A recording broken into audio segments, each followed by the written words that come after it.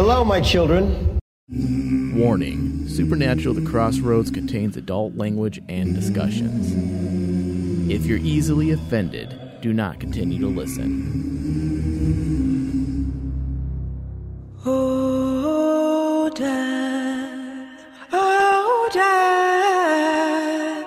Oh, Dad.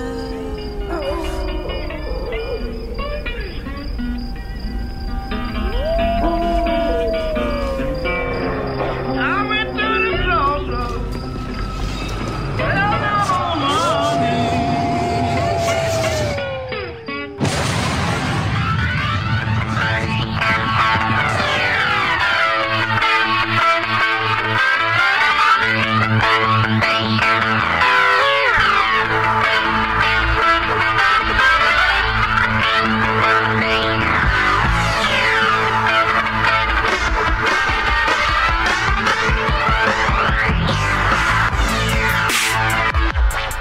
Welcome, everyone, to Supernatural: The Crossroads. I am your host, Thomas Cowley, and joined with me today, as always, is Ryan Denton. Yo, yo. And Michael Flores.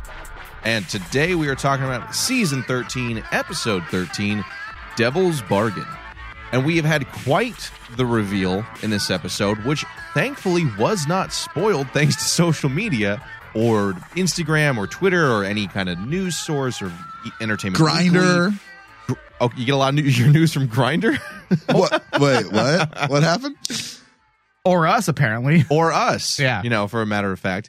We had the return of Gabriel, the Archangel. Oh, spoiler alert. Oh. On this show that's after. Me. Oh, my God. That was basically the reaction I saw on Twitter. Apparently mostly Ryan. I don't know what sound was that. I don't know what that was either. That was Nobody knows, but it's provocative. We know exactly what sound that was for you. Gets the people going. He says, yeah, I don't know what it was, but it's provocative. That's why we know exactly what it was. What are you talking about? Anyway, Richard Speight Jr. has returned to the show not as a director, but as his character Gabriel, which not many people saw coming. I don't know anybody who would have guessed that. We were talking at length on our Patreon about the return of Michael possibly through or Adam or both simultaneously. Yep.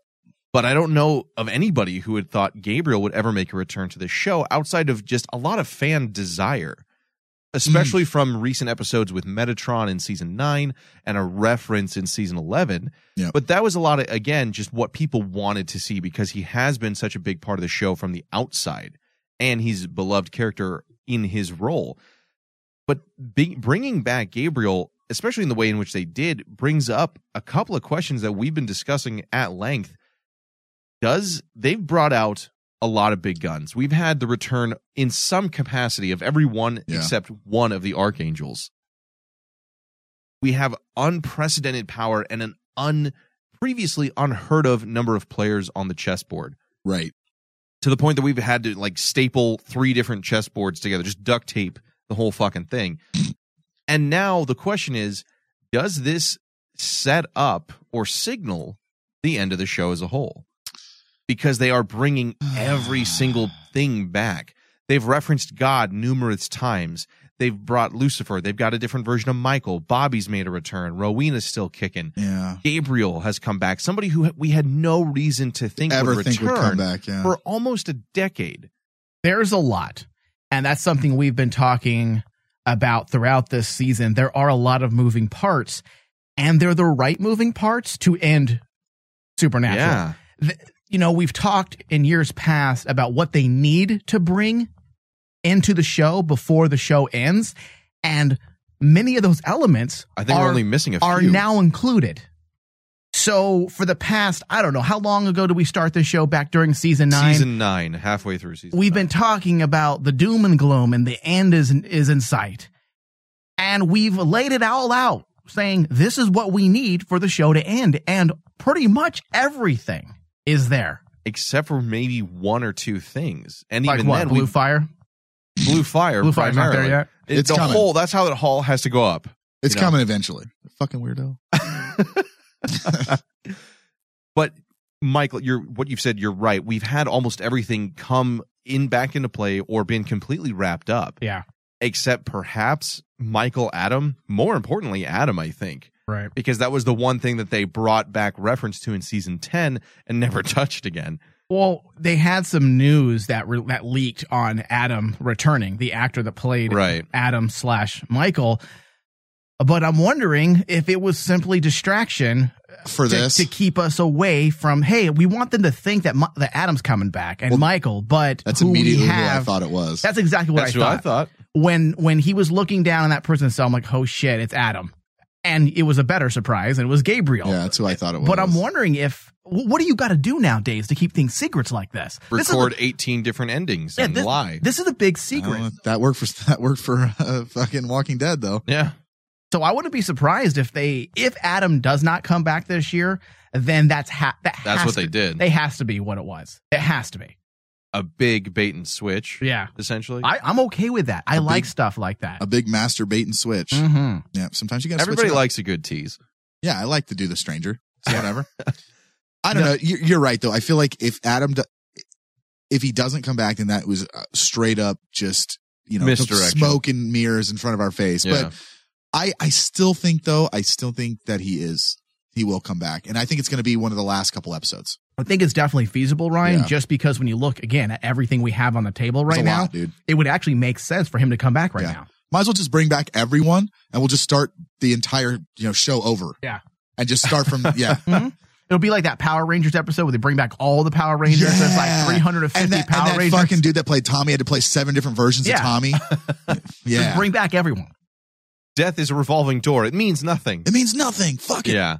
I mean, I think you guys bring back Dead Kripke from the alternate universe. Remember that guy? Bring him shot in the street. Yeah. Bring him back as well. Bring back Dead Misha. Oh. Bring back Abaddon and Hot Ruby. Just do it all. Hot Ruby. Uh-huh. I think this is the time, or this would be the season to have Michael return. And I think they might be setting that up in some ways because they've so deliberately shown, or more specifically said, that the new Apocalypse Michael is so much more powerful than anything they had previously anticipated. Mm-hmm. So by having Lucifer trying to prepare, having Asmodeus trying to prepare, having Gabriel return, it makes sense to have Michael come in as well and be this unified front against Apocalypse Michael. Yeah. Now, we've talked about it at length, but we are kind of just shooting in the dark, as we do a lot on this show, because nobody knows. We haven't heard about a season 14 renewal yet. Yep. I think there's far too many pieces to be contained within season 13 that would to give us a satisfying ending. But I think that with so many different things coming to a close, whether that's Dab doing it because of some fan-based OCD and these things have to be completed in order to move on and tell my story, or if it's because he's moving all these chess pieces around deliberately, it feels like whether or not season 13 is the final season, it feels like they are setting the groundwork. Whether it's seasons 14 and 15, just 14, I feel like we're seeing the end. Out of all the times we've said it, this, I think, looks it. Like, it really does. This will be the one. I don't think, in 4 years, when we're going to be saying the exact same thing. Yeah, that's why I'm not saying anything, because it's like... Is that why you're making eyes at us? Yeah, because here's the thing. Like, how many times have we fucking said, well, it looks like we're shaping up towards the end here, guys? And then it's not. We become old-timey prospectors? Yeah. yeah, we do. I'm not saying anything because I honestly don't think we're close. I think we're 2 or 3 seasons away from it. Do you think they're possibly edging as well? They're edging. Here's what I think they're doing. I think they're edging where it's like, okay, we need to close this up if we don't get renewed.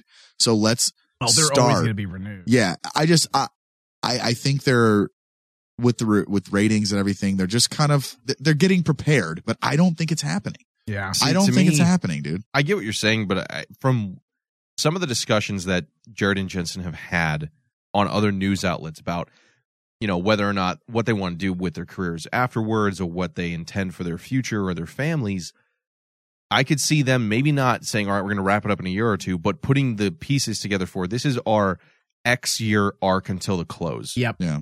Not we're going to keep going and see what we've got. Carver did that a lot. He said in the beginning he had an 8, 9, and 10 season plan.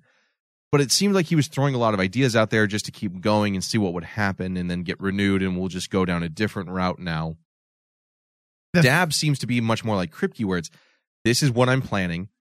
this stuff has to happen now so that 2 seasons from now, I can bring it all home. Yeah, we're ready for it. I'm not saying I'm ready for it to end. I'm saying that because of what we have at work right now, I'm ready for it. Like, I'm waiting for the announcement because I feel like all those right pieces are there. Whereas, as you just mentioned with Carver, it really wasn't there. I mean, I never saw the end in sight like I do now. When you think back to like season 9, was there anywhere near enough stuff to give you a satisfying ending to that show? Had 9 been it at the very beginning? I mean, and you can just look at your players and plays and look at, the patterns of writing and how to write a TV show. I mean, for example, we all have agreed that Lucifer and God and the archangels have to play some part in the ending of Supernatural. They have to. Yeah. Lucifer has just been the constant. And I can't imagine them tucking Lucifer away for a couple years and then redoing this again. Bringing him again, yeah. And I don't see them dragging him out for another 2 or 3 years either. Do you see where I'm going with that? Yeah. So because those pieces that have limited moves are on the board being played, I don't feel like there's enough. You don't want to fuck with the goodwill of the fans. You can't remove Lucifer without ending the show. And you can't have him on the show forever without it ruining his character. Especially with what they're doing with him this past episode. We can kind of see even possibly an ending to him. Not death, but just there seems to be a little bit of resolve to Lucifer that we've never seen before. But we've seen Lucifer get shelved, and they had the show just fine. So, I mean, but that was after the original apocalypse. You've got to be careful. You've got to be careful with it because you can shelve him again, but you've got to do it in the right way. So you think they can shelve him again? I think so. Absolutely. He's Lucifer, dude. Why not throw him back in the cage? I think they can shelve him again, but are you going to be able to bring him back in a way that really matters again? Dude, it's Lucifer. Anyway, he comes back. But that's the thing. But besides, not something stupid. Like, oh, here he is again. Like being in Sam's head? Yes. Yeah. I think that's the problem you run into, Ryan, is that, yes, you could shelve him, but that has to be a permanent shelf at that point. Why? Because him coming back and forth, again, it's like people coming back from the dead, which we've seen a lot of this year. It becomes a revolving door policy to where there's no real threat or finality to it. Thinking of Swan Song, that Sam opened the cage and jumped in, and that was intended to be the end, that has finality to it. That is the place that you can never come back from. Having it be a place where it's like, I rent time here, it's a timeshare, I leave now and then, and I come back, it takes the weight off of it. And if you have him come back a third time after that, that has to be the most contrived way. You're talking about weight in a show where everyone's coming back now. Like you can't. That's what I'm saying. They are skirting a dangerous line. I know, right and now. you can't. At this point, you can't argue. Like they've effectively nerfed Cass 7 times, and it's like there's a way to do it, dude. Like no joke. Like I mean, I'm not saying you're right, Ryan. I'm not saying they can't do it, but how long can you do that to the fans? Well, like, hey guys, we're gonna shelf him again and bring him back. Here's the thing: if you shelf him now, you wait 2 or 3 years to bring him back, and that's when you close the show. If you shelf him now and you shelf Lucifer again, like you said, Thomas, I'm on the same page with you. I agree. Okay, I'm just playing devil's advocate. But if you shelf Lucifer again right now, Simple Jack, that one works very well. Right now, then he is shelved until the end of the show. And if you've got 2 or 3 seasons or whatever it is, and that's when you bring him back to end the show. But I agree. You're skirting a line by bringing all these people back. And now that we have the alternate Earth and whatever, Earth 2, whatever the fuck you want to call it, fucking Sam. In the chat room, Demon Ace says they are in the minority, but they wouldn't mind if Lucifer was killed and the show continues. I feel the same way. I love the character of Lucifer. Yeah. I don't have a problem. I know some people gripe about who he is today. I feel like it's an evolution of his character. You can't have the same menacing character. He's playing 2 very different roles. When you look at the early chapter of Supernatural and the later chapters, it's a different person. It's a different character. And I think by the very design of his character evolution, I think it makes sense to who he is right now currently. I don't have problems with that. And I think if it was done right and it had some serious ramifications to Supernatural and the world of Supernatural, I feel like they could do away with him and kill him permanently. But it's one of those things. He has been such a constant since day one Yeah. That you have, literally. it has to be done very delicately. You have to be very careful if you decide to go that route. I think that's the biggest thing is that I fear fans would feel cheated. I would feel cheated to have him die in a less than effective way and then have the show continue on for some random villain who shows up at the end. Because that's the thing is that anybody who shows up after the fact would be how we close out the show. Who would that be that would give us a satisfying end? Yeah. Dick Roman shows up again. I mean, I know. Mike would love that. Or Azazel if he showed up again somehow. Bro, sometimes Dick just shows up. Sometimes you get random Dick. Dude, as long as it comes back bigger and better. Yeah. Maybe they redo the CG for the Leviathans. Oh, dude, come on. I'd be okay with that. Hey, simmer down. What? What? It's dangerous territory that they're treading. There's nothing that can be said about that. I mean, like I said, we've had so many different characters come back from the dead, especially Gabriel now. I mean, 8 years is an incredibly long time for a character to just be gone or presumed dead. So bringing him back has to play an important role in the story. It can't just be, fan service, essentially. Yeah, and So they're not back? doing that. They're not. Charlie's back. Here we go. Hey. Woohoo! No, it doesn't feel like they're doing that Playing because Felicia Day. Being Felicia Day. They should do a spinoff in hell with just women and call it Wayward Dead Sisters. That'd be kind of fun. Oh, yeah, Joe and Ellen Wayward are Dead there. Sisters. Yeah, they're all demons now. even in hell, we're strong. What the hell is that? I don't know. Is that just you thinking of the show? Imagine that, a bunch of hot chicks in Just hell. Abaddon's their leader. Oh God. Oh, They're all just Mike's already already- scissoring down in there. yeah, Wayward Dead Sisters. Wayward Oh. Scissor Sisters. Oh, I know a few probably want Claire to join them. Yeah, hopefully the second episode of fucking Wayward Is Ryan Sisters. one of them? Yeah, I want her to fucking get stabbed in the face. Oh my God, aggressive. That is very, very aggressive. This is violent. What did you want me to say? No, I think, came in like a wrecking ball. Yeah, God, I have a exactly. good voice. I think your dad was too good of a parent. I mean, I think he gave you way Too much self-esteem. Too much self-esteem. There was is not good enough for Ryan, anybody. You fucking suck. Now shut up. Dude, I Yeah, don't suck. I'm I fucking think you amazing. See right there. I think your dad should have been more like John Winchester and like just Abusive. yeah, a little bit, just a little bit. Just beat me. Yeah, it helps. No. Emotionally neglectful. Oh. Sometimes To where you your become- ego wouldn't be the size of an elephant. Yeah, but you know what? I don't know where I'm going with it. Yeah, so it doesn't exactly.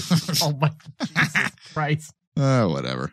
You knew where you're going with this, and you like I know, I decided just- to Deliberately derailed. yeah.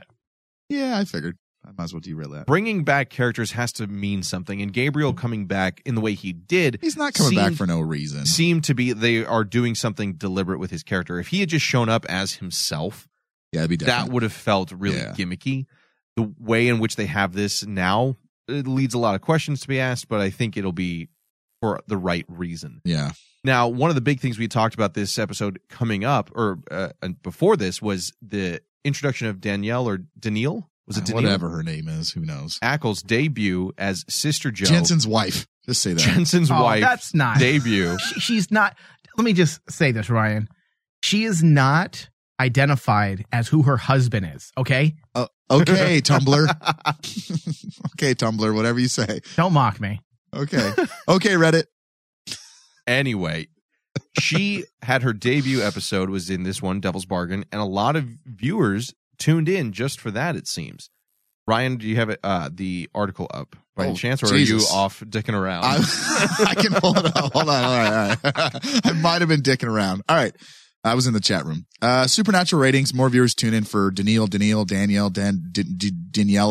whatever. Good Lord. Supernatural saw. Sorry, everybody, that I did this. Supernatural saw an increase in total key demo and total viewers as Daniela Ackles made her series debut and a familiar face return. The last episode of Supernatural had mixed bag of results. After a few days, the results saw a slight change, which ended up with the viewing ratings for both the key demo and the total audience taking a drop from the previous week. SPN Hunters already reported the drop in total audience figures, but the demo came in at 0.56 rated, rather than 0.6 previously reported. While that was bad news, the good news was that the ratings for Daniela Ackles debut were up. Live plus same day ratings show that the key demo is back up to 0.6. Meanwhile, the total audience figures jumped up to 1.8 million. This is strong for the series and likely hints that many One Tree Hill fans wanted to see Daniela in her first Supernatural episode. Can I mean, I'm going to be facetious here. Uh-oh. No, you know what? I'm going to be cynical. Uh-oh. That's the better word. That's I like a better that one. one. Yeah, you're better that way. Come on, let's be honest. The ratings in it increase due to the One Tree Hill fans. I mean, yes, it did, bro. That show was amazing. Those rabid One Tree Hill fans, man, they can definitely. I know so many people who talk long about. I don't even know what that show is about. Seven Tree Lane, whatever the fuck. I just think it's funny that they're trying to attribute the ratings bump to One Tree Hill fans. Yeah, that was it. That's what did it, guys. A show that's no longer on TV. Hey guys, let's cast some more alumni from One Tree Hill. It really works. Could it possibly be the nonstop promotion? Man, that show is so good. Who else was on it? I never watched it. I think we're onto something. Yes. Forget the fucking casting department. Yeah. Let's just troll the IMDb page for One Tree Hill and randomly pick old actors from that show. Bring them back. Yeah. It's just a great idea. It's a show that everyone loved. It's a ratings win. Yeah. I'm looking it up right now. I don't even know who's on this but show. you guys do sound like producers. Like, that would think that's a good idea. I guarantee that's what it sounds like. It's like they're like, yeah, man. So like the Danelia, whatever her name is, she really made our ratings go up. We should just like hire everyone from One Tree Hill. I like how the producer's a 24-year-old surfer who lives in Canada, or a Teenage Mutant Ninja Turtle. What? I hope it's a Teenage Mutant Ninja Turtle. That's awesome. Oh, Christ. He decided to quit fighting Shredder and produce movies. He did. You have to grow up sometime, dude. After that last movie, he's like, you know what? I'll do it myself. Let's see. I'm just looking at all the. I didn't even know this was a TV show. First of all, and no. Okay, so you're being cynical, though. They say that One Tree Hill is helping boost the ratings. Yes, but the ratings again. I know we got to have positive press and it's great, but the ratings actually are on par with what it's been all year. They've been pretty steady except for Thanksgiving, which, I mean, come on. Yeah. It's fucking Thanksgiving. I mean, the average is 1.7 currently right now. Yeah. So we're at 1.8. I mean, that's not all right. So One Tree Hill boosted us up by 3%, which actually does make sense. No way. Chad Michael Murray was in this show. They should hire Chad Michael Murray. Wow. Yeah. I mean, the ratings are good. I'm not going to lie. They're up by 7% compared to last year, which is great, which is good. That's a solid number. But I mean, come on, simmer down with the One Tree Hill patting on the back. Bro, it's One One slow Tree Hill. news day, apparently. It's the Hill, man. Sometimes the Hill just is going to get you ratings. Watch them like bring that show back now. Joe Manganiello was in 13 episodes. Back by popular demand. One Tree Hill, exclusive to Netflix. Exclusive to CW Seed. That's the spinoff we want. Supernatural One Tree Hill. Oh my God. No, I mean, like you said, Mike, it's been pretty consistent this season, which is good, and it's been increased over last year. Which show's garbage. One Tree Hill? Yeah, I was just scrolling through it. It's terrible. It's Jesus. It's bad. It doesn't surprise me. Like, I'm subtle when I'm making fun of shit. Like, Not you're me. just like, fuck that. That's horrible. Yeah, that's fucking terrible. No, it doesn't surprise me that the numbers are the same, but it is nice to see that they haven't dipped. The biggest dip we saw, again, was Thanksgiving, so that shouldn't shock anybody. But since then, it's been pretty consistent. I like seeing that for the Which show is nice. who doesn't. Yeah. Got that going for us, which is nice. It does lead us to believe that there wouldn't be any reason not to see season 14, but we haven't heard anything yet. Although, according to, I think it was somebody in the chat said that about this time last year was when we got renewed for 13. So we may be on track. We may be calling it a little too early, but either way, it's been nice to see the show continuing to do well. It's been nice to see this episode not have spoilers. Yeah. Like that.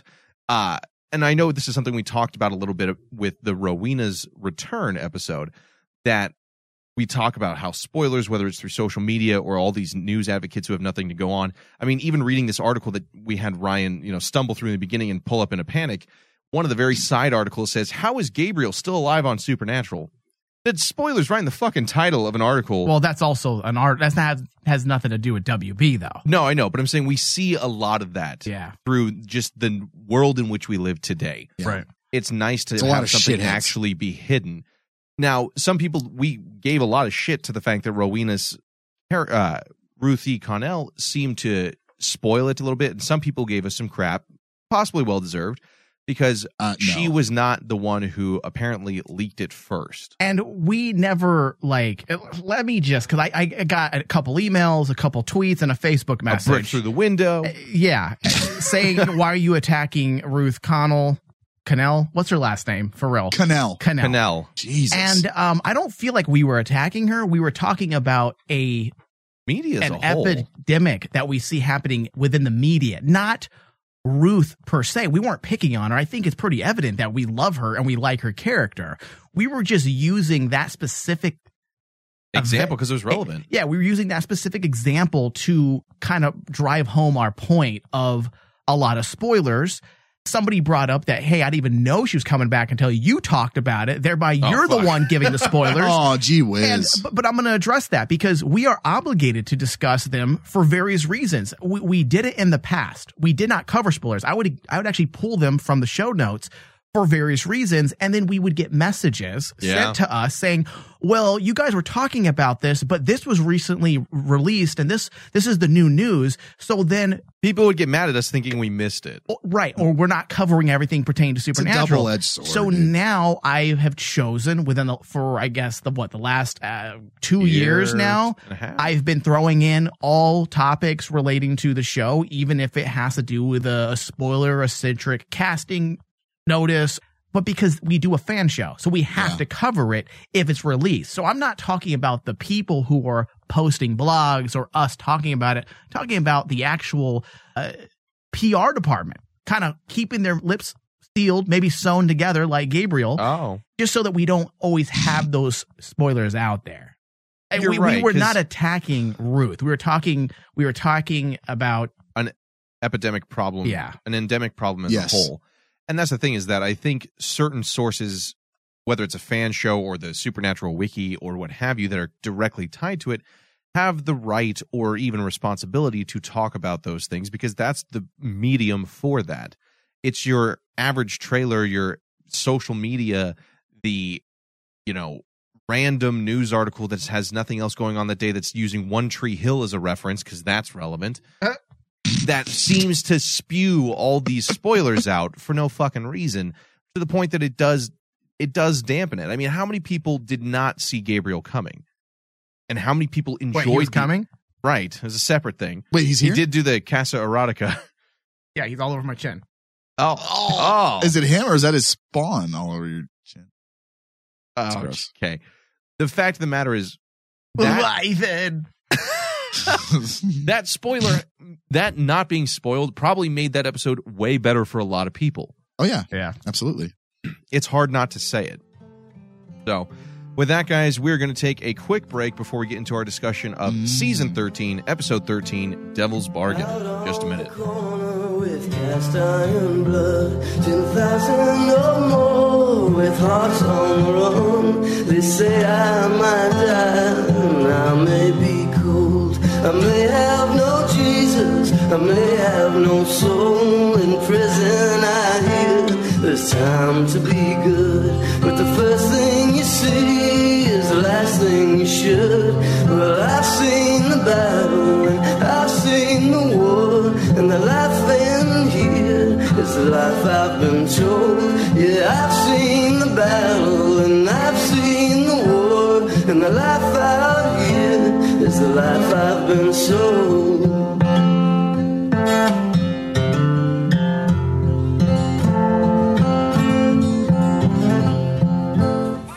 Have you missed an episode of Supernatural The Crossroads? Catch up on all our discussions. Just search Supernatural The Crossroads on iTunes and Stitcher. You can also find it on the RMD app. Just search Rain Man Digital from your iTunes App Store or Google Play.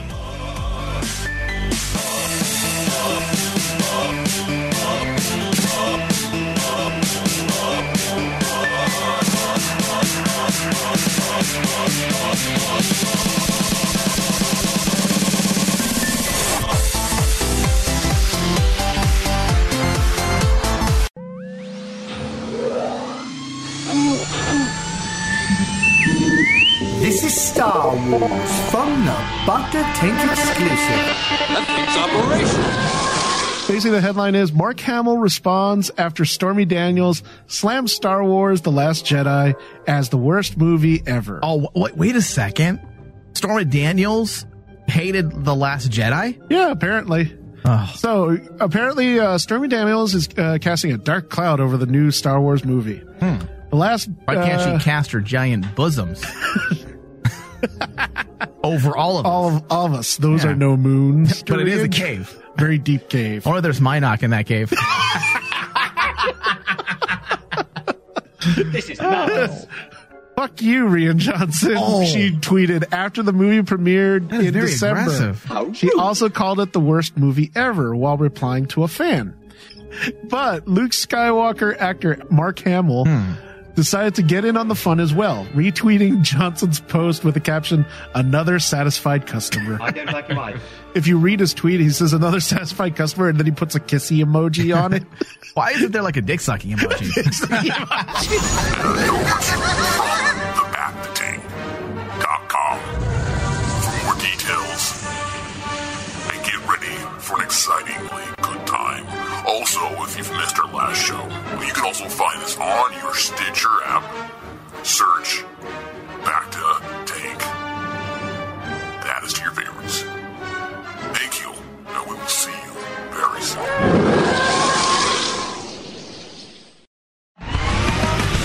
The Rain Man Show. The Rain Man Show.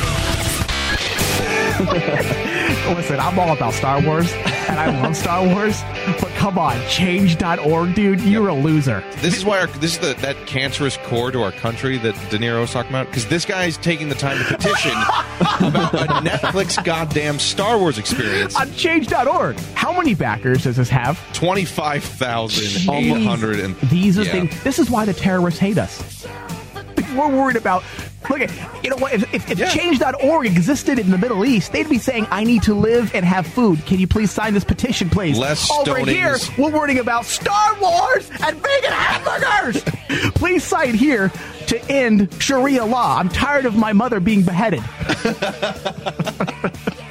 That's the change.org that they would be signing. Less stonings in the public square. Cleaning up the blood is becoming a hassle. No more honor killings. No more genitalia mutilation, incision of women. No. Star Wars. I'm glad we have our priorities straight for this country. Tom, Andrew, usually that's your cue when everyone stops talking. Yeah. Can we please put Andrew's death on change.org? I would pay. I would pay Bobby, please. Put Andrew's death on change.org. For more Rain Man, visit RainManShow.com. Have you ever wanted something so bad that you do just about anything for it? Well, that's exactly how we feel about you. That's right. AdamandEve.com wants you so bad. We're giving you 10 free gifts with your first order. You heard me right. That's 10 free gifts to spice up your love life. First, you'll get a sexy surprise for her. Second, an adventurous toy for him. And third, a little something we know you'll both enjoy. Plus, you'll get 6 full-length adult movies on DVD. And number 10, free shipping on your entire order. That's 10 free gifts for you shy types who've never tried Adam and Eve before. Just go to AdamandEve.com and select any one item. It could be an adventurous new toy, a sexy piece of lingerie, or anything you desire. Just enter offer code DEAL30 at checkout, and you'll get all 10 free gifts, including free shipping. That's offer code DEAL30. That's DEAL30 at AdamandEve.com. Previously on Supernatural: The Crossroads. I mean, there's a lot of speculation on what could possibly happen with that, but I mean, he gutted him, dude. He stabbed him in the street. Yeah, right. What if someone was walking their dog right then? It was like, Jesus fucking Christ. What did I just walk onto? Holy crap. If you're walking in that neighborhood where that you got a pit bull? insane asylum is at, guess what? You see those types of things on a daily basis. People get stabbed all the time. Another guy getting stabbed. No biggie. Just some stabbing. Two white crackers killing each other. White on white crime. Yeah. I don't give a shit about them whiteys. Yeah. White people problems. Yeah. Probably killing each other over their 401k. Fuck them. 401k. My portfolio's bigger than yours. My house has got one more bedroom than yours. Hashtag white people problem. I got a bidet. What do you got? I mean, ultimately, I use a water hose. That's just the hose. Like is that why your backyard fence was open? That's the Mexican version. You just put the hose right in the crack and just turn it on, huh? Get those those things that dingleberries? Yeah, you gotta get rid of those. You know when you want to fill up water balloons on the garden hose? Is that what you put in your butt? You put like an adapter on it and then just shoot it right in. And you just put it right down your ass crack and turn it on. Welcome back, everybody. Now we're talking about Season 13, Episode 13, Devil's Bargain. Ryan, do you have a synopsis for us? Yeah. Directed by Eduardo Sanchez and written by Eugenie... Say it right. Eugenie Ross Lemming and Brad Faulkner. Couldn't do it. Couldn't fucking do it. All right, so synopsis. The Winchesters and Castiel attempt to hunt Lucifer down, who in his weakened state finds unlikely help in a faith healer. Now, I struggled really hard with that. You struggled hard on that one. That? Oh, I think the first thing that everyone wants to talk about is Gabriel. It just is. That was out of nowhere. We had talked about it earlier, whether it was a deliberate misdirection on the part of IMDb or the producers or whoever the powers may be to give us the thought that Adam and Michael were going to return, to actually have Gabriel come up was unprecedented. There's been a lot of fan desire to have Gabriel come back into the story. He was the one character that could arguably come up with a way creatively that you could have him come back into the show that wouldn't break logic, lore, facts over your knee with a sickening crack because of his nature. It's happened before with him as the trickster in the first couple of seasons. So him returning here, while it is surprising, it could make sense. But I think that's the big thing, is that there have been a lot of internet speculation with this since we've had a couple of conflicting bits of information in the last few episodes he was referenced in. The biggest two of which, Season 9, Episode 18, Metafiction, where he appeared, for all intents and purposes, to be there completely fine as himself, but it turned out to be a hoax set up by Metatron to get Castiel to come to his way of thinking. And at the time, that did seem to work, especially with Metatron being the meta-narrative player he was in the story. That's also open to interpretation. I know that's kind of what they were alluding to, but I know there were a lot of people, including myself, who was kind of leaning the other direction, that he's alive. You really thought so back then? We talked about it on the show. It's been years. I don't remember. We actually talked about it, and I just wanted to believe he was alive, just because they left it so open-ended, and the fact that, and yes, it was very much a fan moment when Castiel asked, "Hey, are you really alive?" And he just did the smile and then left. I mean, it's definitely open for interpretation. However, I think moving forward, and now that Gabriel is brought back, it does open questions as to whether or not he truly was alive, and when he died, did he actually die? Was he brought back? Right. What actually happened to him? Well, I think Kripke's run was probably the best at returning characters when they needed to, and very rarely. I loved it. Always had to do with what was going on in the story at that time.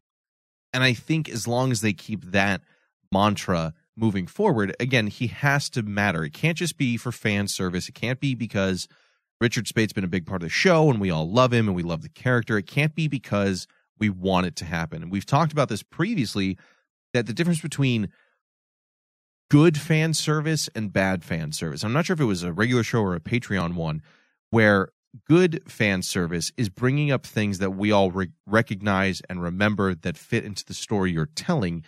Meanwhile, bad fan service is like the Walking Dead Bat Lucille, where it's like, oh, this completely unmentioned thing before is really relevant, isn't it? Wink. But also, Thomas, we also need to take a step back and maybe look at this objectively. How do we even know this is fan service? We're assuming that this is a fan service moment. It's too early to tell. I don't think the writers they don't need the ratings to increase. They're not bringing Richard Speight back because, hey guys, it's Richard Speight. Everybody come back and watch the show. Because in the grand scheme of things, what's that going to really do? Bring in another 200,000 or 300,000 people? It's not going to bring maybe millions. 500,000. It isn't worth destroying your show. They're not doing this for fan service. They're doing this because it has some validity to the story. There's a purpose for it. I'm okay with it. but it does dredge up more questions pertaining to past episodes and potential canon issues. You were beginning to get into it, but when you look at even season 11, episode 22, We Happy Few, wouldn't Chuck know if he's alive? Because he specifically mentioned when they were trying to formulate a plan of attack against Amara, there was a suggestion of bringing in other archangels, and it was shot down by Chuck, who claims Michael is in no condition to fight and that it is out of his power to bring back Gabriel and Raphael, as archangels are made of pure primordial creation. So was he alive then? Was he put in some type of stasis where Chuck couldn't sense or feel that he was alive? Yes, we are really jumping the gun, and we're really asking big questions. However, when you bring a character back from 8 years ago that had a big impact on the show, yeah, he was only in 4 episodes, but his 4 episodes were very impactful to the story of Supernatural and the Winchesters as a whole. So when you bring back a character like this, it's going to open up those doors of questions, and we're going to begin to wonder, where was he? What's going to happen? And what does it mean for other situations where they questioned it? Well, we've talked about it multiple times, especially in this last season with people coming back as frequently as they do. This has to be done for a fucking reason. They're not going to bring back such, like you said, Mike, an influential character that was only in 4 episodes, but felt like he was in 27. Okay. You don't bring a character like this back for no reason. And I think we're skirting a line, and we had talked about it earlier. Yeah. We're skirting a line here with bringing people back, but I feel like this one, they set it up with the Archangel Blade. Oh, well, you need an Archangel to wield the Archangel. Well, here's an it's done for a reason. And I don't think, this one for sure, they're not going to squander this one. You can't squander this character. There's implications that also returns or surfaces when you bring a character like this back. Exactly. So this is, I know people were kind of on both sides of this. You guys saw, in our chat, I was like, oh my God. I was like, holy shit. You were excited. I was super, dude, I was super excited. So, just because, he's a Gabriel. Troll. He's a troll. As your hero. Me. Yeah. He's literally my hero. And I think you're, again, as Mike said, I think both of you guys are right in that it is being done for the right reason, because if it was just him showing up again, like you did in Metafiction, just him totally normal. Yeah. See, that's a fan fiction moment. That's a fan or fiction not a fan moment. fiction. That's a fan service moment. For sure. Just clicks his, snaps his fingers and boom, hey guys, I'm back. But the fact that he had his lips sewn shut, something that, one of his best characteristics is he is the trickster. He's funny. He makes all these jokes and laughs all the time. He's very talkative, unlike the other archangels, except perhaps Lucifer.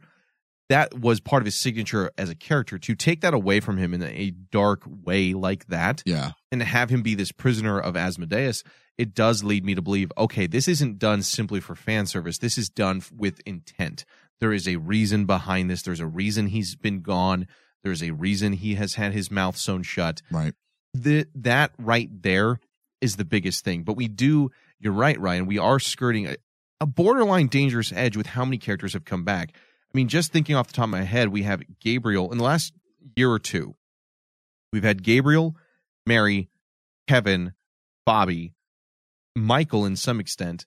Wait, can you rename that list again? I didn't hear. I'm writing it down. To some extent, whether it's which ones? An apocalypse world version or they've come back from the dead, we've had the return of Gabriel, Mary, Kevin, Bobby, Michael, Billy, Rowena, Ketch, and even Kaya, a brand new character who died and came back in a different form. But all that many characters to come back in this rotating door policy, it's very dangerous if it's done the wrong way. Now, so far, these have all been good because it's been an explanation for what happened to Death.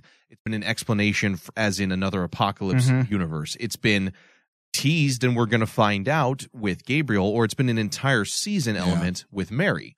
I think, honestly, if we look at what and how it was executed at the end, when you have a character from 8 years ago being brought back, and they not just brought him back, but they also married it to some borderline disturbing imagery of his lips sewn together. I mean, you can begin to start looking at potential inspirations from Norse mythology. You don't have to look very far. It's a very famous story of Loki, which we already know he's also Loki as well. Yep. So if you look at a very popular story in Norse mythology where Loki actually had his lips sewn together with leather because he broke a bargain. That's hot. It is hot. That's hot. Yeah. Sew my lips together with some leather, motherfucker. What? You're a black woman. Jesus. I don't know why I went there, but I did. I don't even know why it's funny because it's horrible. It's terrible. It's a matter of time. Yeah. So if you look at potential implications and what it can mean, there's a connection now. And I feel like they have it fully fleshed out. They have it planned. And I'm hoping the lips being sewn together has something to do with a bargain he broke. We already know Supernatural and the writers have always borrowed from mythology. And then they well. And a lot of times it's loosely based, but usually the source is there.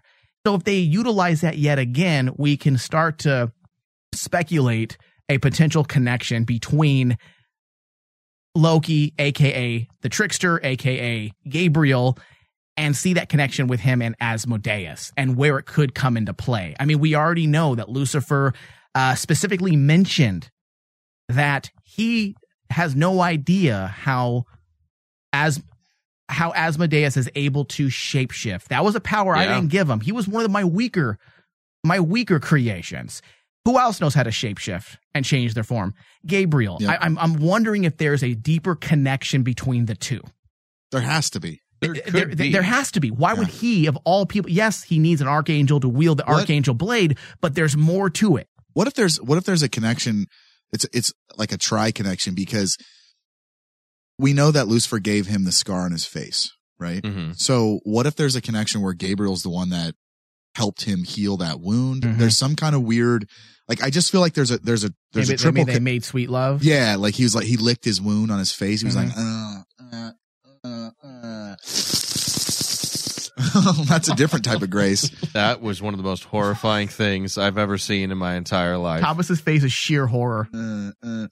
Jesus. I'm just disgusting. I'm pretty good with my tongue, but you got like 9 monitors and cameras between you and that. I just saw that up close. Yeah, you liked it. People do not want to subscribe to video. I think he broke the table because of his boner. No, I think there's some kind of like there's connection between the three, Lucifer, Asmodeus, and Gabriel. Yes, and I think for sure. The thing that kind of bugs me about that though is if did he teach him or did he get it out of him? Because he's got him, held up or held captive, so he couldn't just. There's some kind of like, Asmodeus has had him for a while, I think. Well, so the thing is, it makes me think everyone likes to give the character Asmodeus a lot of shit lately. They feel like he's a caricature. He's too much like Foghorn Leghorn or some kind of Colonel Sanders. Everyone that says is dumb. I disagree with that vehemently because I think he's a perfect antithesis to Crowley's persona. His style, the way he talked, his mannerisms, his color scheme even. The whole thing with Asmodeus, he is the last prince alive. Mm-hmm. He is the most underestimated. He has powers that the other ones didn't show up. Which that fits the archetype of Supernatural. I don't know if we even discussed that before. The fact that he's the underdog, that he's the weakest of Lucifer's creations, that fits the archetype of so many of our characters in Supernatural. So in the chat, Sulfur Cocktail says, Asmodeus stole Gabe's shapeshifting / voice mimicry, and the angel wouldn't shut the fuck up, so they sewed his lips shut. It could be some kind of torture. The fact of the matter is, let's look at Asmodeus for a second here. Azazel was the fanatic. We know that. Right. He would never have done. Lucifer loved him because he would do anything. Dagon was also loyal, but fucked up. She screwed up a couple of times to where Lucifer had beef with her still. Ramiel was completely separate. He was on his little fishing hut. He didn't give a flying fuck. Yeah, he was out doing his own thing. That would have been me, just chilling. Just be like, you know what, man? Fuck all this bullshit. I'm out. Asmodeus, when we first heard about the other princes, he says Asmodeus had his hobbies. So he's learned different abilities. He knew where to go to make a deal for an Archangel Blade. He was immediately there to take control over Hell when there was no one who could question his power or authority at the time. He is not an idiot. He has planned things out. He's got Donatello feeding him information. He's got Ketch on his side. He was the only one to contain Castiel and Lucifer and not completely fuck it up. While he was there, he was gone when the other demons screwed up, which, shock. Yeah. He's got more power than people like to give him credit for. And I think you might be onto something, honestly, Ryan, with the whole stealing some of those abilities from Gabriel, knowing how to torture an Archangel, or knowing how to get information out of him, and then because he could easily annoy him, or maybe it's part of a spell, you keep him quiet. On top of that, we have questions about how has he been gone for so long, but Gabriel hid from Michael and Lucifer, and presumably God, for millennia. For a while. Metatron hid for millennia. Just because they have immense power doesn't mean they couldn't hide. There's things like the Enochian warding to where Sam and Dean can't easily be found by angels. Yes, God could be omnipresent, but he's also shown to be incredibly aloof, not give a fuck, self-centered. There's nothing that says that he would think twice about it. Or there's the fact that he is doesn't really give much of a shit. He puts a lot of weight on Sam and Dean. This is God I'm talking about. Right. A lot of weight on Sam and Dean to fix his messes and the other chosen ones. So Gabriel being able to go into hiding or having some back alley deals with Asmodeus, we've seen that with Castiel and Crowley. Yeah, it would make sense. It would make sense. And I'd buy it. I mean, especially with the whole underdog element. Yeah. On both of their parts. Now, especially with the whole, he's the weakest of my creations, that just begs, and that Lucifer doesn't know other powers he's had, and he's underestimated him twice now. Right. That begs for abuse. Yeah. And it's going to come back and bite Lucifer and the rest of us. You don't drop a line like that without it meaning something. Yeah, I mean, he's trying to get the Shadim out. This guy's got all kinds of other plans going on that we haven't fucking seen. So I'd like to know a little bit more about him. I like the character and his cunning. He doesn't seem to completely fuck around. Like Crowley was always like... There was always a joke somewhere in that, Other demons were all about self-centered power. He seems to be the one who has a plan. There's more seriousness to him. And it reminds me of Azazel. I like that. Yeah. So I'm interested to see where we're going with that. Now, we spoke a little bit about Lucifer and the fact that he's underestimated Asmodeus, and he's gone through a lot of changes in this last season. Yeah. Primarily since the end events of season 11, but it's really been with his son, Jack, finally on the table. Not a baby, not a weapon that could be used, but an actual person, and how that's been affecting him. And we see a lot of that in this episode. This episode, truthfully, was more Lucifer than Sam and Dean. This was honestly one where I could almost feel like they were a little bit of window dressing compared to some other episodes. Well, not in a bad way, just that this particular chapter was not about them. No, and I think they're exploring what they're, Lucifer and what they can do within this season. And I think, I think you're right, though, Thomas. They were kind of, in this episode alone, were kind of a side characters. Like they weren't the main story arc here. And I think, but that's okay. We got more Lucifer than we have in a while. And I think, it was nice to kind of see his character do something other than just be like, I don't know, just. I feel like it needed to be done. Yes. Because we are in a weird and very different place opposed to where we've been in the past with Lucifer. Yes. He is having human emotions, human feelings. Because he's getting close to being human. And with his grace being removed. Yep. So, I love the little touches of even saying sorry after killing the Cupid. Yeah. That's not something old Lucifer would say. No, he killed him and then just walked away. Yeah. Yeah. So I think them taking a moment away from Sam and Dean to kind of focus on a Lucifer-centric episode, I'm fine with that as well, especially because we need to kind of understand where he's at and where he's coming from, because obviously he's going to have a big part to play very, very soon.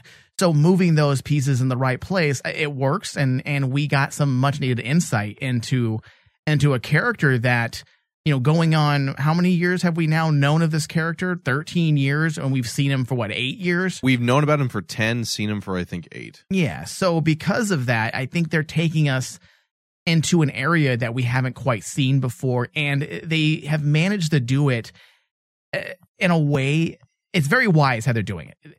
Yeah. They're not just nerfing him just so to keep that him off they, the board. Right, to make him an easy enemy to deal with. But the writers are also using the nerfing to explore his emotions and feelings without removing his fangs. It's much like what they did with Crowley, with how they exercised, they did the trials on him, and they almost healed him and turned him human. And from that point forward, we had a very different Crowley, someone that was more in touch with his feelings, his emotions.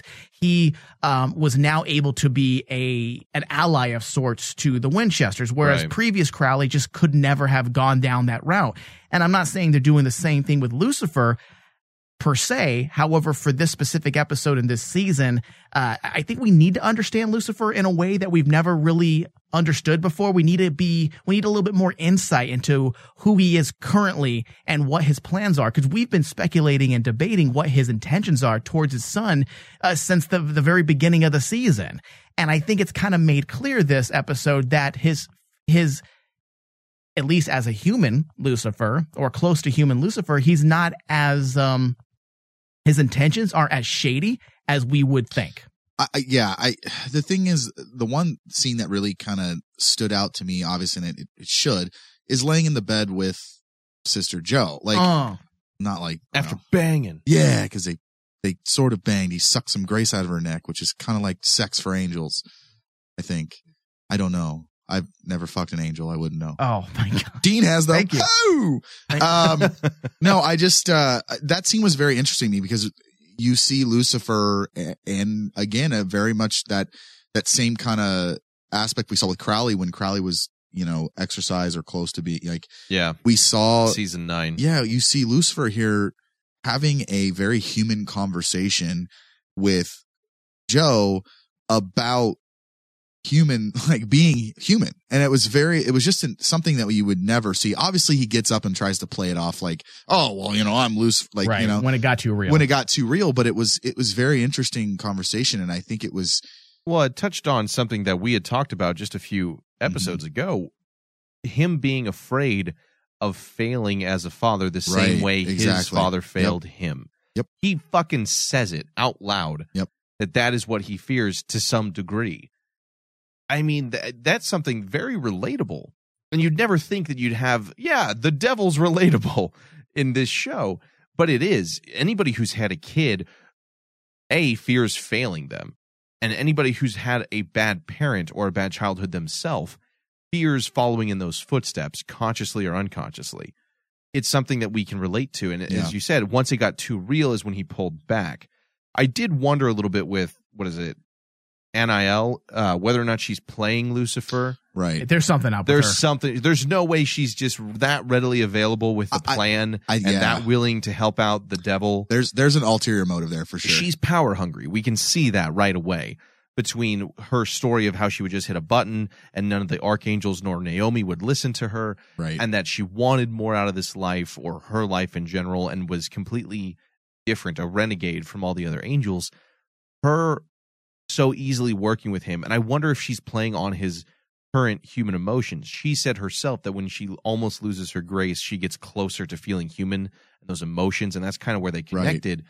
But is she playing him in this way for her own advantages? Automatically within like a day and a half, she's gone from outcast to right-hand man of the guy in charge of heaven. Yeah. Fuck, that's pretty good. Yeah. And regardless of what they have planned for her, I think, whatever they have planned for her, I think they used her appropriately. That's how you bring in new characters. Exactly how they did it with her and make them relevant. You use these characters to explore our other standing characters and to help us understand them. Because that was the highlight for me, was when the whole moment that Ryan talked about when they were laying in bed. There's a point to that discussion. You could see it in Lucifer's eyes, and he's very uncomfortable with the fact that he's understanding what she's talking about. And that says a lot. There is foreshadowing there. Don't think there isn't. There is a point to that discussion. There's a reason and that it's happens. going to play a part down the road before the end of the season or later next season.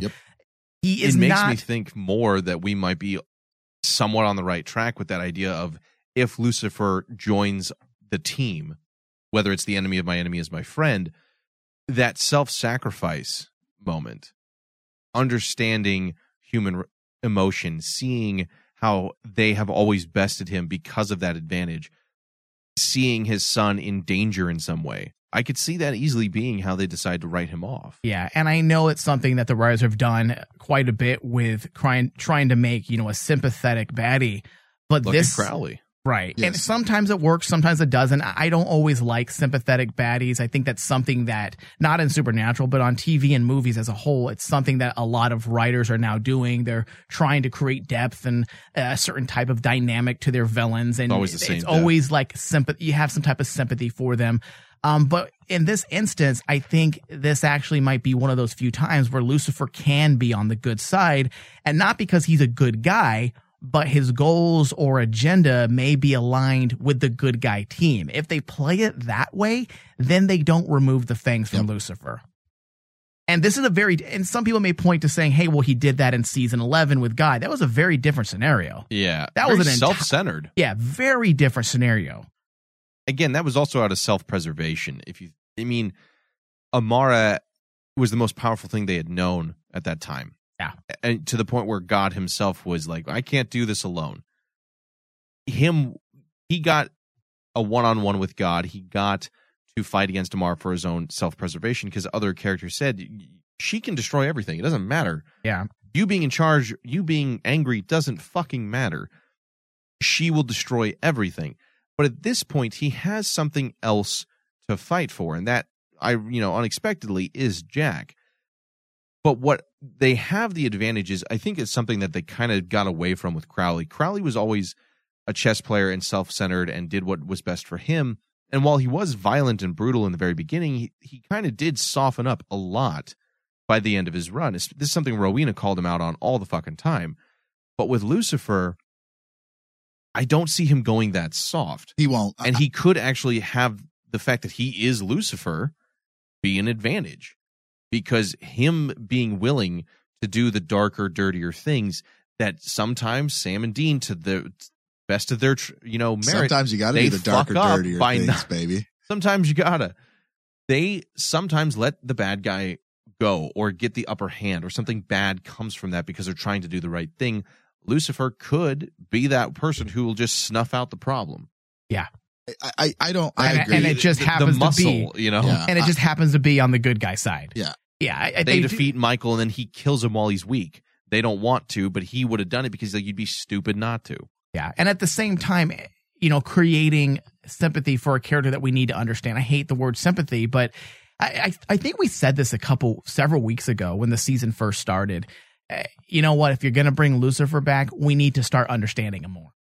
He's right. We got to get more on a personal level. And this level. is exactly what they're doing. They're doing exactly what we asked is what they're doing.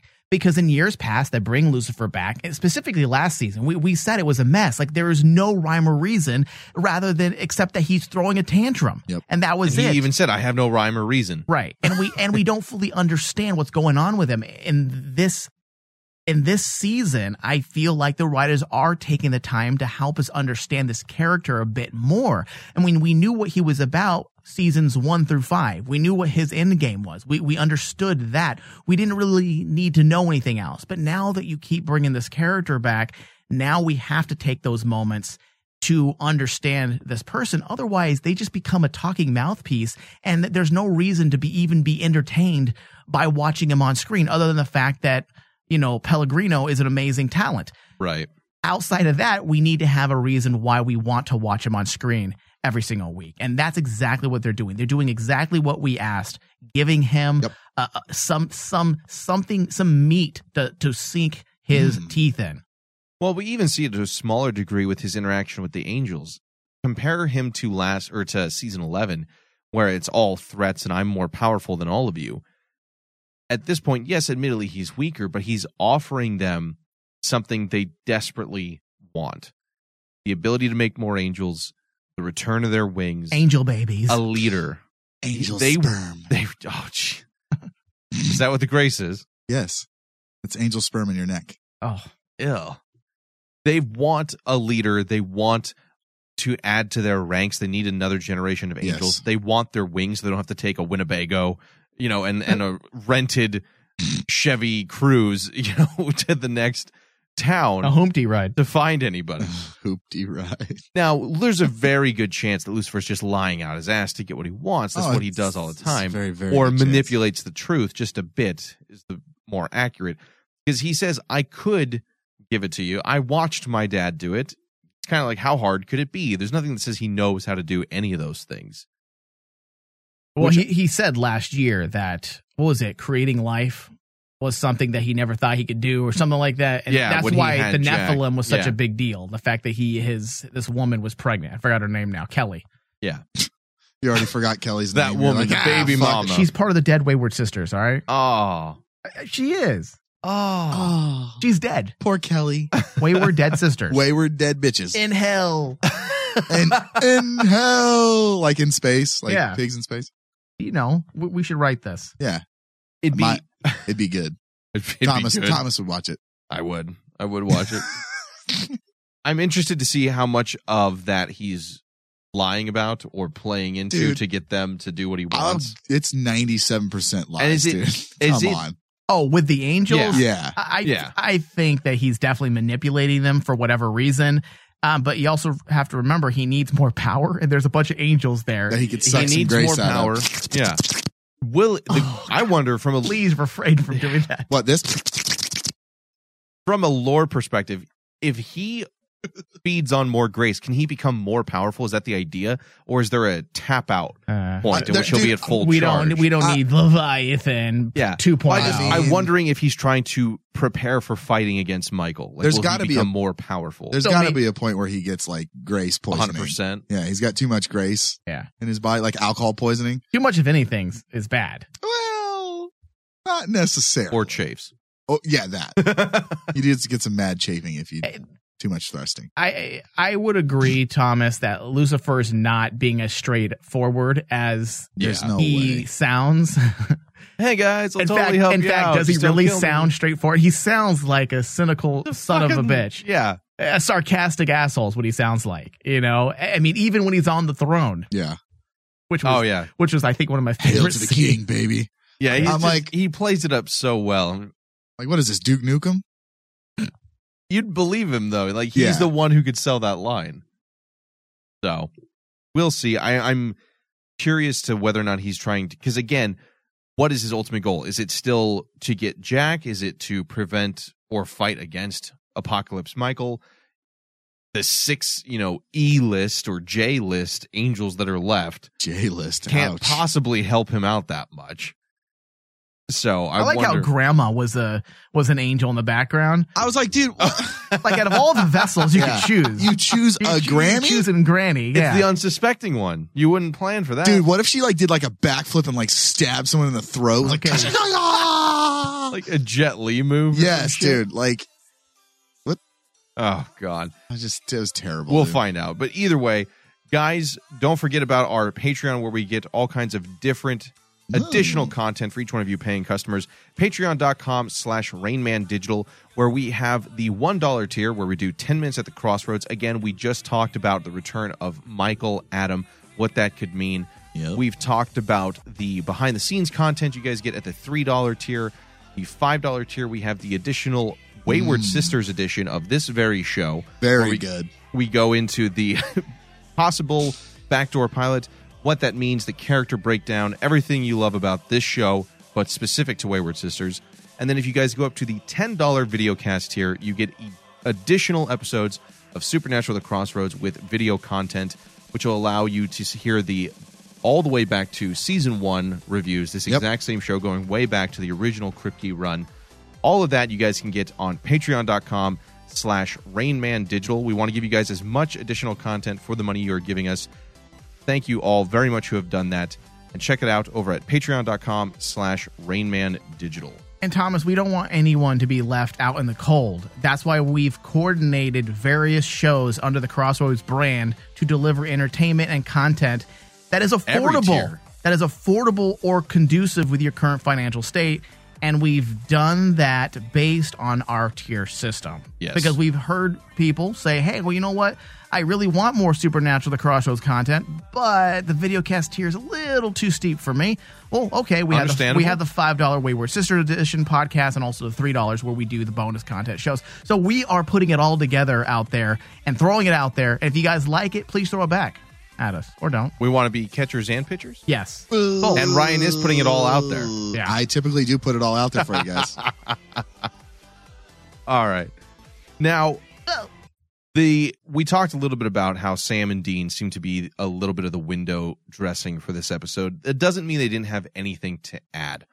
They had the return of perhaps the most charismatic character since Crowley, with the return of Ketch being a part of the entire gamut.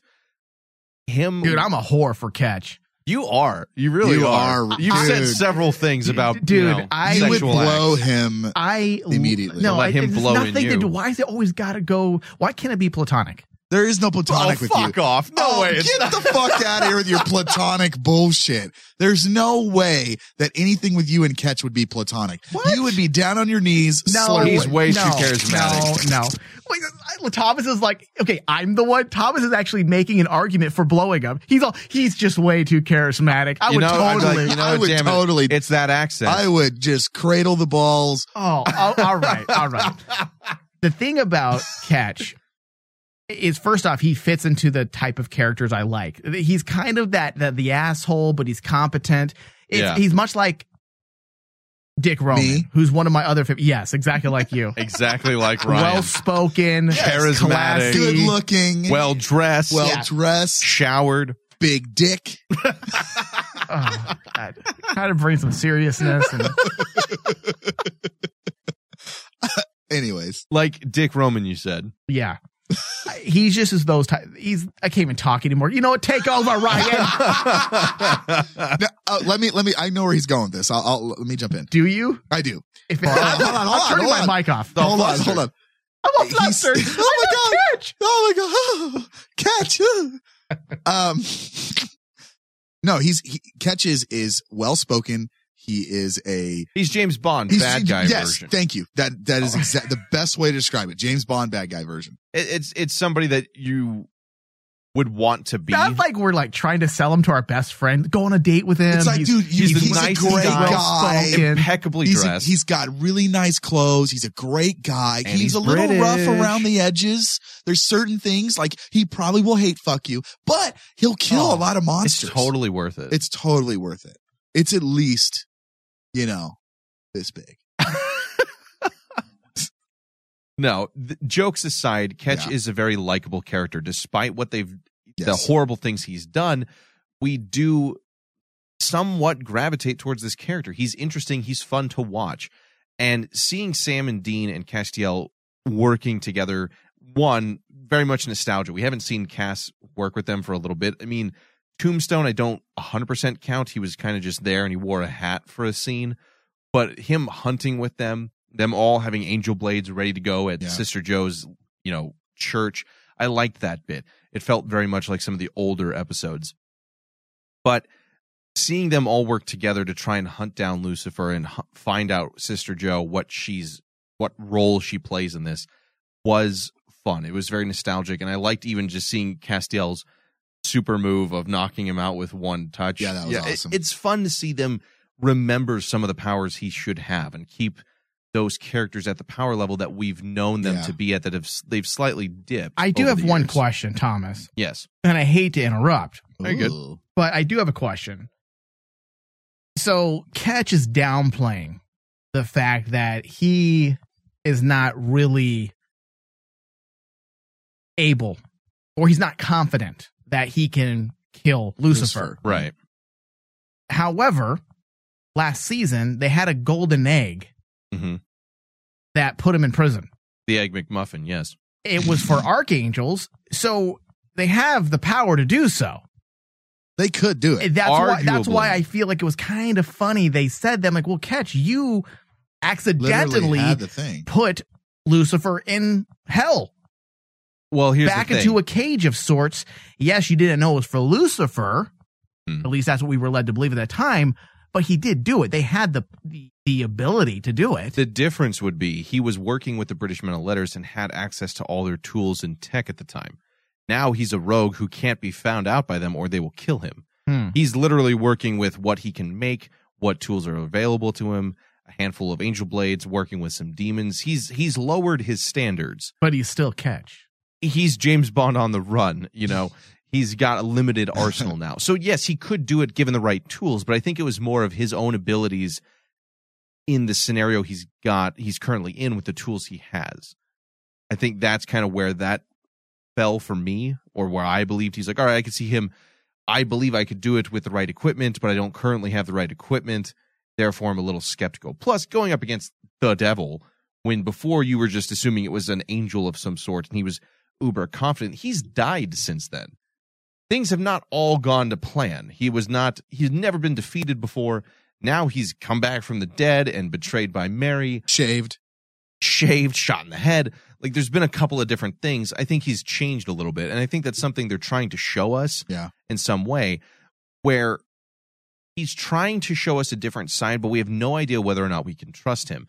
He's done a few things terrible, but they've given him some redeeming qualities. We talked about this at length when he was pretending to be his twin brother, where he had genuine remorse over the loss of Mary. Yep. And that he truly felt something for her. And as he said to Sam and Dean, he reminds me a little bit of Crowley, where he's not exactly lying to them. They can't trust him to the degree they can trust Castiel, but that doesn't mean he can't be useful, can't work with them. They can't trust him to a certain extent. It all seems he has to his me, own plan. Well, he has his own agenda, which Crowley always did. Yeah. But it doesn't mean he can't be useful. Well, I think the thing with him is he even says, I'm not going to lie to you. I'm working for Asmodeus. I'm being honest with you. But I like that Sam essentially just said, well, can we trust him? Not really, but we need him. Right. And I think they come to the realization that, this character is, kind of a bit of a rogue, I guess, but they do need him on their side. Yeah. And I think, I think he does have an ulterior motives on what he's actually who he's actually working for, or why he's doing what he's doing. Well, we know he's looking for a Rowena. Yes. Yeah, I'm waiting for that connection to come forward a bit more, because that's got to be his story. There is that connection to Rowena. They have the same ability to resurrect themselves. I'm waiting for that to actually become front and center when it comes to his story. And it could also be connected to what Rowena has become. I know there's some speculation, and some people tweeted us some potential theories on Rowena and whether or not she's not really a witch. Some people were surprised that we specifically said, oh, it looks like she got her mojo back. She's at full strength. But some people were saying maybe she's not even a witch. Maybe she's something entirely different. And I'm willing to bet that whatever she is, or whatever the end game is with Rowena and having her ability back, is probably going to be connected to Ketch in some way. Just because of the way they set it up. Exactly. The way they set it up leads me to believe they wouldn't do that for no reason. I mean, other than to say, hey, Rowena's still out there in some way. Yeah. I think that will come into play. The question is how, and what does he ultimately want? And I kind of, again, you need to know you don't need to know the motivations, you need to know the goals. And right now his goal is, end Lucifer. He says that is where his line in the sand is. I like that. And again, it is in many ways setting up that us against him being Michael from the Apocalypse Earth, where everyone kind of teams up, whether or not they want to fight something far greater than the current threats. As he said himself, it was great, where he's like, I'm at least the lesser of 3 different evils. By my count, he's like 9 different evils at this point. Say, there's a ton there. He's got a point. Ketch is less of a threat and less powerful than Lucifer, Apocalypse Michael, Rowena, Asmodeus, the Shadim. There's a even lot, Jack, dude. Yeah.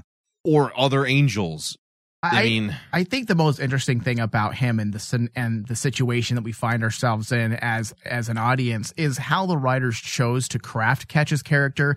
Yes, he's a lot like Crowley, as Ryan was saying. There's similarities you can find with you're dealing with a show that's been on for 13 years. You can always find some similarities in characters. But there's something about Ketch that's very different. He's accepting of who he is. He doesn't try to sugarcoat it. Yeah. He doesn't try to play it a different route. I'm the lesser of 4 different evils. Like, he knows what he is, and he's not trying to justify it. That's what I like about him. He's always been upfront about that. Crowley, Lucifer in particular, they've always justified why they do things. You know, even Lucifer has his justifications. My dad was a dick. Yeah. Ketch doesn't justify. Like, hey, it is what I am a dick. Yeah. Yeah, I do like that. I wonder what they're going to do with him, and I think it will kind of come into a us against them scenario. Oh, yeah, absolutely. And it seems like they're all building up to that happening relatively soon. We see Sam and Dean, the small part they had to play relatively in this episode, is trying to read the demon tablet with Donnie to find the spell for Apocalypse World. And, I mean, that screams Billy's or Death's House of Cards scenario in which they're going to fuck this up, trying to get their mom, trying to bring Jack through. There's no way that Michael isn't going to hop aboard that train and fly straight here at the same time. I feel like that's kind of what they've alluded to. I feel like that's the only thing that really makes sense.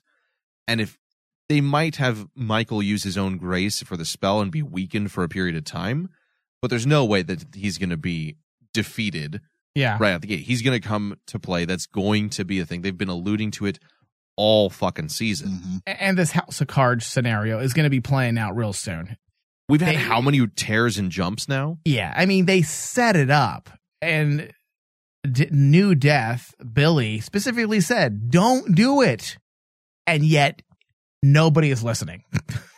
Everyone's trying to cross over. Yep. We've had the first one that Jack opened that they traveled through repeatedly. There was a couple times there. We had the second one with Kaya that they both went through, that Jack went through, that then Claire and Kaya went through, and Sam and Dean came back out of. Yeah. They have the one where, Kylo, Kaya, Ren jumped out of at the end of Wayward Sisters, leading us to know that there are other rifts out there. They've already torn or taken a couple pieces out of the Jenga tower. Yeah. It's going to turn to something with some big consequences. Especially, I mean, I wouldn't mind this being the setup for next season, some disastrous effect of the universe. Crashing realities. Yeah. I mean, I know it's getting into a very dangerous. Huge. That's close. Yeah. You're getting into that territory, but if it's handled right, and they've already set it up, and so far, I think they've juggled this alternate universe pretty well. Scenarios. They've done a good job. I think they've done a great job not going too far down a hole. The rabbit hole. Yeah. Because it's absolutely an Alice in Wonderland rabbit hole where this could spiral out of control. It very, could get very quickly. Real fucking weird. And when we're dealing with just this show in general, Supernatural, and how it's been set up, it just doesn't fit to turn Supernatural into a show that crosses over into multiple dimensions more than a few times. Use it for this scenario, use it for this and leave season, it at that and close it up. Yeah, it changes what the show is, in my opinion. Does this lead us to, again, that fear or potential of wrapping the show up entirely? Multiple universes splitting open, that seems like a good way to close it. Yeah. And end things. Yep. I mean, ultimately, this episode felt very much like it was a lot of moving the pieces around. We've had some of that get set up. It feels like we're placing all the dominoes, 10 episodes out of when we usually get this. We're definitely setting early, for sure. Well, at this time in previous seasons, we've been having Monster of the Weeks and, random one-offs and some fun episodes and little touches here and there. Season 13, for better or worse, and except for maybe a handful, like I'm talking 2 episodes, has not let up. And it's been putting pieces here, moving these characters there. This guy's got this motivation. These characters want X. I mean, and I've enjoyed it. I'm going to say this right now, and Mike and I talked about this. We even have the Scooby-Doo episode coming up, right? Yeah. I think that may even have main story arc implications, because now we have Gabriel back. Plus and I know realities. And I know they had already set up Jack too as well, like he might be the one that sends them there. But I really think now that we may not get a true filler episode what do we have, 9 episodes left? There's 23 episodes, 10. So we might get one. I would guess maybe 1, but dude, I think they're really staying close to the main story arc here, and we're not. It reminds really, me of season 4. Yeah, it is very much a straightforward season, and I think I'm cool with that. I don't get me wrong, I like the filler episodes too, but this is interesting because I think we're getting the most, since, like you said, since season 4, the most true story arc. And yeah, there's a lot going on, and I think that's why they have stayed stuck to the main story arc. But man, I think we've got some cool shit coming up. Yeah, I think with that we need to move into final thoughts. Ryan, you already started yours, so we're just going to come to you. What did you give this episode? What did you think overall? I gave this episode a B. I just had a weird feeling about the episode. I liked it. I'm not saying I didn't like it, but there was something about the episode. It just seemed like certain aspects of it were kind of all over the place. I enjoyed, I actually liked Sister Joe. Maybe I was weird. I know there was some hatred and people that weren't really, didn't really like her, but I thought she was okay. I think she progressed where we're going, and she added another factor to what we're doing. And obviously we see that at the end of the episode with her next to Lucifer in heaven. I did like the aspect of this episode being strictly a Lucifer episode. I mean, for the lack of a better term. Yeah. I mean, it really was a focus on the character. And I agree with Mike, like what he said earlier. I don't want them to give us a redeeming quality or anything to him. I think you've got to kind of draw the line. You got to be careful with that because this character has been basically the supreme evil since season 1. But I do like what they're doing. I think the only thing that I really want to be careful about with the rest of this season is just how much factors and how many pieces we have on the chessboard. And I think that's my only thing here is they seem to just keep adding pieces, and it's like, man, at some point the board's going to get full, and we really need to be careful with that. But otherwise, I give it a B episode. I just felt like there was something, I can't really explain it. There was just something about the episode that didn't, give me to bump it into an A or a B plus or A minus. Okay. But I did really like the episode, and I can tell you why. I mean, go ahead. It rhymes with you weenie. Yes, that's probably what it was. Maybe it was just the pacing. I don't know. It just felt weird to me. Okay. Well, that part rhymes with Buckner. Buckner, right? Yes. It's a 2-part rhyme. Yeah, it's a 2-part rhyme. I say Fuckner. You say Eugenie. Oh, you weenie. You weenie. Always gotta make it better. Aggressive. Yes. Yeah. It's just aggressive. I don't know. Mike, I think. What were your final thoughts? You kind of jumped in there, so go ahead. All right. Well, I give this episode a C+. C+. What? That's simmer down. I'm just saying, C's are uncommon for us. Last time I think you gave a C was a C+. Oh, so that's not a C. I felt like this episode was a strong installment. The acting was great. I love Pellegrino. I also like that they're giving Lucifer something to do, and I think it's clever to use Joe as a writing device to help us understand potentially what Lucifer is going through, because it would not work out at all if Lucifer spilled his guts out and explained to us through boring context exposition that, oh, hey, this is how I feel. Gross. Life sucks. No, instead, they use Joe to be the one to talk about the hope that humanity has and how envious she is of them, which at its core, isn't that what angels are? They're envious, particularly Lucifer, envious of the love that God had for the humans. Wouldn't you also that's be season 5 shit? Wouldn't you also be envious the fact that they have dicks and vaginas and sex is a thing and feelings and emotions? They were also blessed. I'm getting air quotes here, blessed with all of those things as well. So to see it be played out in that type of scenario, I think it was smart. They are trying their best to make sure they don't step all over the evil Lucifer that we all love and adore back in the day. But also moving forward and moving on, Lucifer is not that exact same person. He's a very different individual, and I think the direction they're taking him fits the story and what they're doing with our recent seasons. So, I give this episode a C+, because I felt like all of the pieces were there. I felt like the moving parts were there. The implications, Gabriel coming back. I felt like all of that worked, but I agree with Ryan. there was something off. Right. And which is weird because the episode, like I said, it wasn't bad. No, the episode itself had everything that you think you would want. Yep. But the way it wasn't the pacing necessarily. I think it's the writing. It's the writing. There was something off about how everything was executed in terms of writing. Eduardo does a great job with directing, so I don't have a problem with that. Agreed. It's just something's off with the writing. It has to do with a little bit with the pacing, but also with the way things were laid out. I don't disagree with you necessarily. I was just surprised by the C because you had the last time you did that was Claire's werewolf episode, Ladies Drink for Free. Oh, look at you logging. I What are you, keep the log. fucking government? I am the government. You and your damn Census Bureau? On March 30th, 2017, you said, and I quote, C-. For what episode? Ladies Drink for Free. Claire's, which turned into a werewolf for 14 minutes. That was kind of a shitty episode. Yeah. So C's are rare, so I was just a little taken aback by that. But I get what you're saying with the structure of the writing because Sister Joe doesn't even show up to like the halfway point.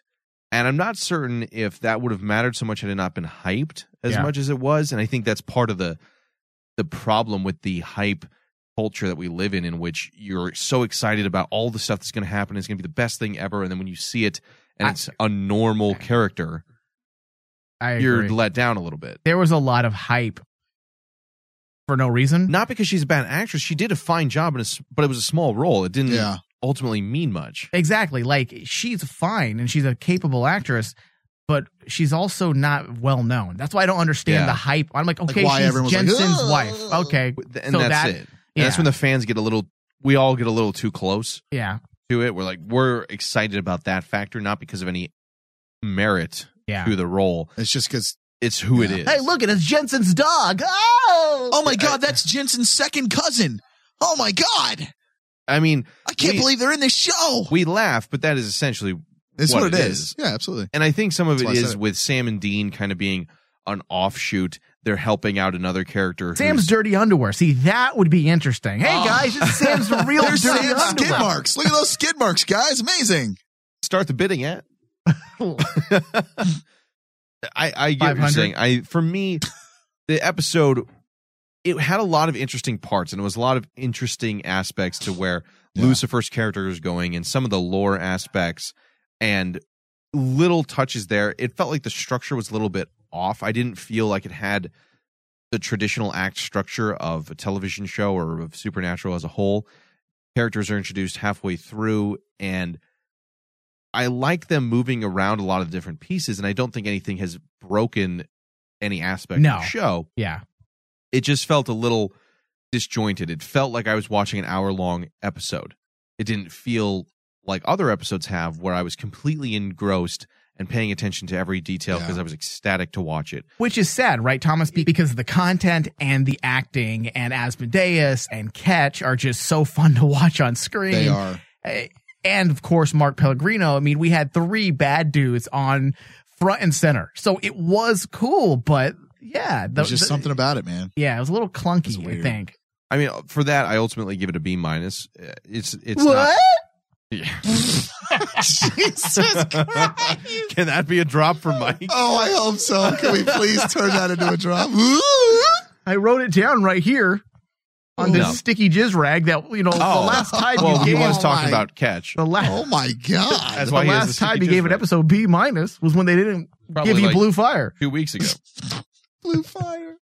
Anyway, overall, pretty good episode, but the structure did seem off. There was something about it that just didn't gravitate despite the content they had. No Blue Fire. And I'm not certain if that's structure or overhyped marketing in some way, but ultimately it's still been a decent episode. It's still it was good. Season 13 has still been on the right track. Yeah, absolutely. Yeah, this isn't a negative. No. It's just it was just something weird about it. Yeah. So let's move into a quick upcoming episode discussion here.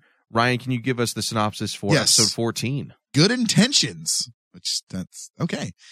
Jack and Mary manage to escape Michael's clutches and end up finding an ally in apocalyptic world, Bobby Singer. Meanwhile, Sam and Dean and Castiel. Wait, what the? Oh, sorry. No, someone moved the chat. No, Sam and Dean and Cassio continue to search. You read from left to right. Yeah, I'm aware of that, but someone keeps fucking with the chat. It's going moving up like and down a from line. page to page. It's moving a line. How are you not able to follow that? Anyway, Sam, Dean, and Cassio continue to search for the way to open a breach, not realizing that one of their own may be working against him and costing them precious time. A catch. Sorry. I had something in my throat. It was like a catch thing in my throat. PJ Pesci directed this episode. Has he? Yeah. What is he? He's directed a few. Really? Why does that not sound familiar to me? And written by Meredith Glynn. Right. This should be cool. This is one I've actually been wondering what happened to Apocalypse Bobby since we saw him. He's out doing apocalypse things. He's out like running around with Rufus shooting people. Whatever, dude. Because I love seeing his character return to the show. So I wanted to know what happened. I mean, he kind of just like, hey, there's a door to a reality, and here's like 6 people I've never met. And then the devil himself. I guess I'll go off and do other things now. Like, it must be a pretty fucking hardcore world if that was just another day for him. But I am excited to see him come back to the show. It's always fun to see Jim Beaver back in that character ever since our version of Bobby has been locked away since season fucking 10. Gonzo. But we finally get to see more of Jack. Just earlier, Mike, you were talking about you wanted to see him return. It's been too many episodes without him. He's added so much to the show with his charismatic nature and his acting that does feel like a younger, naive Castiel character. And we haven't seen him since the, dispersal across realities. And we haven't seen Mary. So I think this one is going to have to be very plot heavy in order to set up how they're going to get back across, how Michael is going to get involved in this. But the real question of who is going to be screwing over Sam and Dean's own plans. Well, it's not. Someone in the chat said Donatello. Duh. It could be because of his whole Asmodeus, Men in Black, mind wipe thing he did in the street. He hit him with the neuralizer. Yeah, neuralizer. Thank you. I couldn't remember the name of the fucking thing. I love that movie. It could be that. It would make the most sense, I think. There's not many other allies they have at this time. Yeah, at this point. I mean, we could see the return of some of the Wayward Sisters, but I think they would have said something. Again, unfortunately, due to the nature of the beast these days with marketing. How about Wayward Apocalypse World Sisters? Oh God, Claire Helen and Joe from dude. What if Claire's spinoff? What if Claire's a nerd in the apocalypse? Like she's got like glasses. She's not like not a she hunter at all. She doesn't write in her journal about hunting. Sorry, and talk to herself. Yeah. I'm going to hunt some demons now. See, I thought Ryan was going to say something funny, like maybe she's a better actress in this world. I thought that's what you're going to say. I didn't say that. I thought that's what you were going to say. If you were a comic on the radio and I was one of your writers, I would be writing that that's for what you were, to say. Yeah. I don't know. I'm excited. This killed the show. Yep. This episode sounds more like the same, going straight into the lore. We're not taking a single break. Season 13, dude, it's not stop. Yeah. Non-fucking stop. I'm excited. There's a lot of potential in this episode, and we have not had a Mary-centric episode, have we, all season? No, not yet. No, and I want to see more of the apocalypse world, too, because we've only seen one dilapidated barn and sand dunes and explosions. And it looked amazing, too, that one scene. Yeah. That one scene was legit. Yeah. I want to see more of it. Fantastic. I'd like to see all of it. Now, Thomas, you're going to have to wait because we are on hiatus. The fuck? Hiatus for 3 weeks. Supernatural will not return until March 1st. I honestly didn't fucking know that. Are you kidding me? Yeah, right it will. You're blue-balling me live on air? It will return March 1st. God damn it. Firth. Colin Firth. Colin Firth. Season 13, episode 14. Right. And then after that, we come back for an episode, and then we're on another break. That sucks penis. Yeah, so episode 15 will air March 18th, and then there'll be another hiatus that will take us into March 29th. So we'll come back for 2 episodes, Son of a take another bitch. break, come back. God, this is bullshit. I'm okay. It helps me catch up on work. And sleep. I'm falling behind with all the radio shows. So, well, okay. Now I have to find something else to do with my life. The Rain Man comes back this week, That's so true. you're good with that. It's a good timing, right? And we have lots of video casts. We need have to record. plenty of stuff to do. Which, if you are a member of the Patreon Live, was it $15 tier? We are going to be going into our video cast right after this, where we are discussing our top 5 demons. Yeah, and if you're listening live, go to your email and look at your Patreon message we sent to you. Yes. And it should have a link to the Facebook group page that we post all the video. In fact, you can watch video right now for this show as well if you're a subscriber, but we're going to be continuing on with that video cast, which will also be available, Thomas, for on demand as a fully produced video cast as well. Ooh. Anybody who doesn't want to take the time to watch it live right now because you're going to sleep if you're in certain parts of the world. That's nonsense. Yeah, sleep when you're Other dead. people do sleep, Mike. I know you don't. No. I don't. Anyway, everybody, that's going to do it here for us at Supernatural The Crossroads. We will see all of you in about a month, unless you're a Patreon member. And if you are, thank you very much. Remember, any amount that you guys can pledge to the show, there is some. Are you dying? I'm dying. It's the end of the show. I'm running out. I'm running out of fumes Your ass first. And then yours. He literally had a stroke. Right I know, there. I did right there. This is amazing. Any amount you guys can pledge, there is content for everybody over on patreon.com/RainmanDigital. And we will see you guys all in about a month. Ugh. Later. You little maggot. You are no longer a part of this story. Hey, ass butt.